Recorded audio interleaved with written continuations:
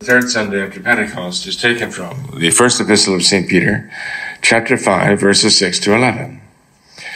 Dearly beloved, be you humbled under the mighty hand of God, that he may exalt you in the time of visitation, casting all your care upon him, for he hath care of you. Be sober and watch, because your adversary, the devil, as a roaring lion, goeth about seeking whom he may devour. Whom resist ye strong in faith, knowing that the same affliction befalls your brethren who are in the world. But the God of all grace, who hath called us unto his eternal glory in Christ Jesus, after you have suffered a little, will himself perfect you, and confirm you, and establish you. To him be glory and empire forever and ever. Amen. Please stand for the Holy Gospel. The Gospel is taken from that according to St. Luke, chapter 15, verses 1 to 10. In the name of the Father, and of the Son, and of the Holy Ghost. Amen. At that time, the publicans and sinners drew nigh unto Jesus to hear him. And the Pharisees and scribes murmured, saying, This man receiveth sinners, and eateth with them. And he spoke to them this parable, saying, What man of you that hath 100 sheep, and if he shall lose one of them, doth he not leave the 99 in the desert, and go after that which was lost until he find it? And when he hath found it, lay it upon his shoulders, rejoicing. And coming home, calleth together his friends and neighbors, saying to them, Rejoice with me, because I have found my sheep that was lost. I say to you that even so, there shall be joy in heaven upon one sinner that doth penance, more than upon 99 just, who need not penance. Or what woman having 10 groats, if she lose one groat, doth not light a candle, and sweep the house, and seek diligently until she find it? And when she hath found it, call together her friends and neighbors, saying, Rejoice with me, because I have found the groat which I had lost. So I say to you, there shall be joy before the angels of God upon one sinner doing penance. Thus far the words of today's Holy Gospel. Please be seated here.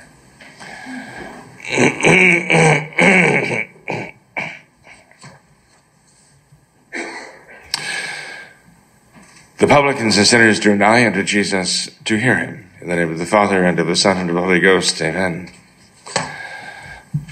My dear faithful, we celebrate in the world today Father's Day. It is very fitting that Father's Day for us fall within the month of June, which is dedicated to the Sacred Heart of Jesus, because there could be no greater model for a father's heart than that of the heart of our Lord Jesus Christ. He is really the Good Shepherd, and it is no accident that the Gospel today refers to the shepherd who leaves the 99 in the desert to go find the one lost sheep. It's not an accident either, actually, that there's a reference to the woman losing the groat, because there are those commentators who say that this coin is representative of what would have been a young woman's dowry. In other words, she would save up 10 groats, as they're called now. As they're called, it's an English term, actually, for a coin of an English vintage. But nonetheless, it does refer to this real passage in the Gospel. Some say, as I mentioned, that the groat represented the dowry, and the 10 groats the woman had saved for the day of her wedding to present to her husband. To lose one, therefore, would be quite a setback. And it would have been very precious. Each one of those would have been very precious to her, even as the sheep was to the shepherd. Well, we see brought together then the idea of the marriage and the idea of the shepherd and his flock and his care for it. And we have, therefore, a kind of a foundation, even today, this Sunday, within the octave of the Feast of the Sacred Heart of Jesus, of a father's role that he enters into through marriage, and the care that he must take of his own flock, the members of his own flock, who are his family, his children, his wife. These must occupy his care. The Sacred Heart of Jesus is a marvelous model for that, the ideal that we are meant to strive for, to care as he cares, to love as he loves. A very tall order for a mere mortal human being. But by the grace of God, we can love. If not as much as our Lord loves, at least we can love with a holy love of charity. Now notice the epistle today is that of St. Peter. And well does St. Peter know the meaning of these words with which this epistle section begins today. Notice what St. Peter says, "Be you humbled under the mighty hand of God." And how St. Peter understood the significance of those words. How he was a man who had to be humbled. A very brash, very outspoken individual, but always speaking his own will, not really seeking God's will. And how God humbled him. How God made him realize that his own will was not only not holy, but often worked against God's own will. How he made St. Peter realize that he could be as strong-willed as he wanted, but the problem was he was also very self-willed. When you have a child, a father would know this very well. He doesn't want to bring into the world and form and give the example of weak will. He wants his sons and his daughters to have strong wills. He wants to set the example of having a strong will. Our Lord in the gospel speaks of that, having a strong will, so that when almost storms heaven, doesn't give up easily, keeps striving forward. Our Lord gives the example of having that strong will. Having a strong will is not a problem. It's necessary to save one's soul and overcome and be victorious. Because the victory has to be not so much over the world around us, but the victory has to start with the world within us. We have to have victory over ourselves. We have to have victory over our own passions and our own pride. It takes a great deal of courage, and courage takes a strong will. Now, the problem is not a strong will. The problem is being self-willed. I've mentioned this before numerous times. It's being self-willed. And that's where the father's role comes in so importantly. To teach his children not to be self-willed, just obstinate, spoiled, stubborn. To help them overcome that. To think of God, and to think of those they should love. And to place themselves at their service, sort of like the knights of old, who in order to be sure that their wills were fixed on doing the right thing, they would take vows and oaths to God to nail their wills, as it were, to nail their wills to God's law, so that they could not be self-willed. Yes, the knights did, in fact, have to fight some very serious battles against some very formidable enemies. And they had to have strong wills. They had to be known for their courage. But they were not allowed to be self-willed, because that would make them very destructive. And all the power they had as knights would be used to damage rather than to rescue, used to destroy rather than to build. And so it is with a father. He must have a strong will forged in overcoming himself, in overcoming his weaknesses, in overcoming his own passions, and gaining that self-control that makes him a man, without which there is no real manhood. Gaining that self-control. And how else can he teach his youngsters, especially his sons, that virtue of self-control unless he himself has mastered that already? It takes a strong will to overcome the self-will. Well, if there's a man who ever lived who learned what that meant, it is this Peter who wrote the epistle today. He learned what it was to overcome that self-will, but not to give up, not to surrender the strong will that made him a very powerful apostle of Christ on earth.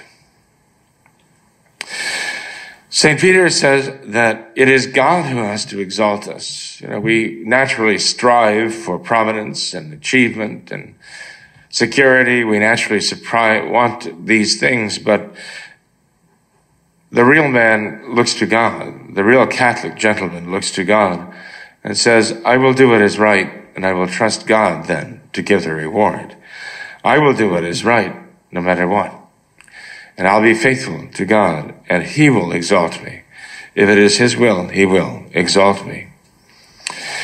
Now, notice that St. Peter says we must cast all our care upon God, because he has care of us. And again, what words could be more indicative of fatherhood than that? That we can rest our concerns here on earth of those we love and those we're caring for. We can rest that on God's care. You know why? Because ultimately, he is the Father. He is. Our Lord Jesus Christ came to reveal God to us as Father and Son and Holy Ghost. And our Lord said over and over again, repeatedly, I've come to do the will of him who sent me, my Father in heaven. And in every turn, our Lord was faithful to him. And when he prayed, when the humanity of Jesus Christ prayed, even from the Last Supper, he addressed the Father, even though he, as the person of the divine Son, he, as man, could pray, and he did. He prayed as man to the Father with the devotion of a divine Son. A mystery, yes, something truly wonderful, yes. But this is what our Lord came to teach us. He taught us to pray. He taught us to pray to the Father, to know God as our Father. He taught us that. Now, our Lord's relationship, Jesus Christ's relationship with God the Father was unique. He's the only begotten Son of God. And so only he can look to the Father, the divine Father in heaven, as his Father from all eternity, as the Word of God from all eternity. But as man, our Lord Jesus Christ could also pray with a human will, with a human love, because he had a human will. And so he offered to the Father the love of a divine person's, God's own divine Son, because of the will of God within him. But he could also offer to God his love as man with his human will. And he brought these together perfectly. In the Garden of Gethsemane and on the cross, they were so totally and perfectly united. Now, what that lesson teaches us is that we, and especially our fathers, should bring together their human wills with the will of God, even as Peter had to do. It was hard for him, but he did it. He accomplished that by the grace of God. The Father on earth is meant to reflect the Father in heaven. A father's heart is a heart that resonates with the heart of Jesus Christ. The Sacred Heart resonates with the will of God in heaven. It's a true father's heart that is united with the heart of the divine Father, and with the love, the will of the divine Father, I should say. Notice what St. Peter says, be sober and watch. He talks about the adversary now. Again, all of this seems to resonate with fatherhood, because a father is there as a protector. And so St. Peter is speaking here of the care of God and the mighty hand of God. And he talks about the adversary who goes about seeking to devour, a roaring lion. He talks about the necessity of resisting him. And there you have the Father as the great protector here on earth, who protects his loved ones against all that would threaten them. And St. Peter talks about the great reward that comes from being faithful. This is a message that goes to our fathers today. It is as though St. Peter speaks to you today of his own experience. in leaving behind, as it were, the strong-willed, self-willed heart of a boy and becoming a man spiritually by the grace of God through great troubles and tribulations and struggles and trials internally, how he had to be humiliated in his own eyes even before he could put aside the things of a child and become a man. But he did. So must every man do to gain that self-mastery, that self-control, to develop that strong will that is strongly united with God and overcome the self-will that would unite him with Satan even. This is what made Lucifer into Satan. His self-will. Everyone who wants to be saved must overcome that. Any man on earth who wants to exercise the role of father must overcome that and unite his will perfectly with the will of God. In the gospel today, as I mentioned, we have brought together the idea of a shepherd who loves his sheep and a woman who's saving for her wedding day. But you notice the gospel begins by talking about the publicans and sinners. The publicans actually were the public sinners. They were looked upon as those who were in league with the enemies of the people of Israel, with the Romans, exacting tribute from them, paying the taxes and so on. And sinners, ordinary, run-of-the-mill public sinners. There was a whole class of them. They came close to our Lord. They gathered around our Lord. Why? Well, it says here, because they wanted to hear what he had to say. They wanted to hear him. Because he knew that they knew what he had to say applied to them. They knew that. They knew that when he spoke of them. And he offered them hope. And he didn't treat them with great disdain and despise them and detest them as the Pharisees did, as the scribes did. Our Lord spoke to them as human beings. He spoke to them with a certain tenderness, trying to convince them as a father's heart addressing errant children. And so no wonder these sinners and publicans would gather around our Lord to hear what he had to say, even though what he had to say often cut them right to the heart, because our Lord was telling them about themselves, but the things he was telling them about themselves were not flattering. He wasn't praising them. He was appealing to them as sinners, but as children who had strayed, like that sheep that had gone astray. Our Lord was seeking them. Our Lord was seeking them and speaking to them. They knew this. In other words, they recognized that when our Lord spoke to them, even when he was accusing them of sin, he spoke to them out of love for them. He was actually actively speaking, or I should say seeking them as that shepherd seeking the lost sheep. Even as he was speaking, they saw this was his effort to reach out to them, to rescue them, because they understood very well that they were those sheep that had strayed when our Lord spoke. And he was telling them that he came for them. He came looking for them. As later he would say, I am the good shepherd, and I know mine, and mine know me.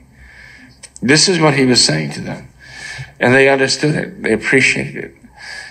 Of all the people on earth, perhaps he was the only leading or prominent person in public life who would speak to them in this way without a certain contempt and disdain, even hatred. Our Lord spoke to them as a shepherd would speak to a lost sheep, as a father would speak to an errant child. Our Lord spoke to them from his sacred heart, and they heard him. They heard him. And they came to him. They gathered around him. What could be more perfect an image than this, than the parable our Lord tells about the shepherds seeking them? It's truly a beautiful image. It meant the world to them. No, it meant more than that. It meant heaven to them. The difference between heaven and earth, it meant to them. So this is the example of a father's heart. And this is what our Lord himself shows to us One day, an apostle said to Jesus, "Show us the Father." And our Lord said, "Philip, have you not known me? He who sees me sees the Father. I and the Father are one. If you see me, you see the Father. I'm the image, I'm the Word of the Father. I'm the very self-expression of the Father. I'm his own divine Son. It is perfectly his own self-expression, subsistent. If you know me, you know the Father." Well, that's how a father on earth should be. He should strive to represent God as Father. No small task, no easy task. But in all that he does and how he does it, in all that he says and how he says it, he is meant to be a sort of a representative of God on earth in this way, in fatherhood. We think of St. Joseph and the responsibility that he had, really being on earth a kind of substitute for the divine Father in heaven as foster father of the very Son of God on earth. We think of St. Joseph as a model for fathers in that regard. But fathers who are born into the world, who bring into the world their own human sons, should consider themselves charged with that special vocation that God gave even to St. Joseph. Because God entrusts the souls of those redeemed by Jesus Christ. God entrusts those souls to their care. And he wants them to be returning to him, sanctified, and he wants to glorify these souls. But he relies on fathers on earth in order to give these little souls that God has entrusted to them, to give them the things they need, the example, not only things they need to succeed in this world, but the things they need to succeed eternally, forever in heaven, and have everlasting life. In other words, God gives fatherhood so that men can bring into the world human souls, demand of God the creation of a new human soul in God's image, so that as there's an outward image in the physical being of the Son, resembling the Father, so at the same time, the soul is created as the image of God here on earth. And God wants the Father to give that child what that child needs. The lessons that he needs to succeed not only in the world, but especially to succeed in having everlasting life. A very tall order, and it requires a great devotion. It requires a real manliness to be a real father, especially today. When St. Peter talks about the devil going about as a roaring lion, seeking someone to devour, you see that happening today. You see, he wants to devour fatherhood. He wants to destroy the very concept of fatherhood. He's done a good job of it. He's done a good job of a very bad job, undermining the whole idea of fatherhood, even in the minds of fathers themselves. Well, those of us who have faith and know what fatherhood is supposed to be, because we know our Lord Jesus Christ and we love him, and he has shown us of the Father, we should not be taken in by the lies of the world that would distort, twist, and falsify fatherhood and make it into something weak and empty and even scandalous. We have to look to our great example, and the great example is God himself. When a father prays the prayer, "Our Father who art in heaven, hallowed be thy name," it should mean something special to him. We all pray the Our Father.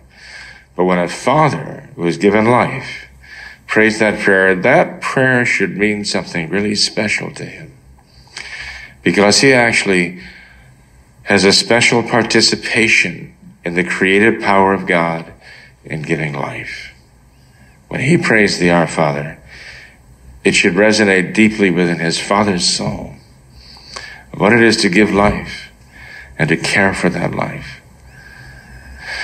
Pray for fathers. They have an enormous task to do.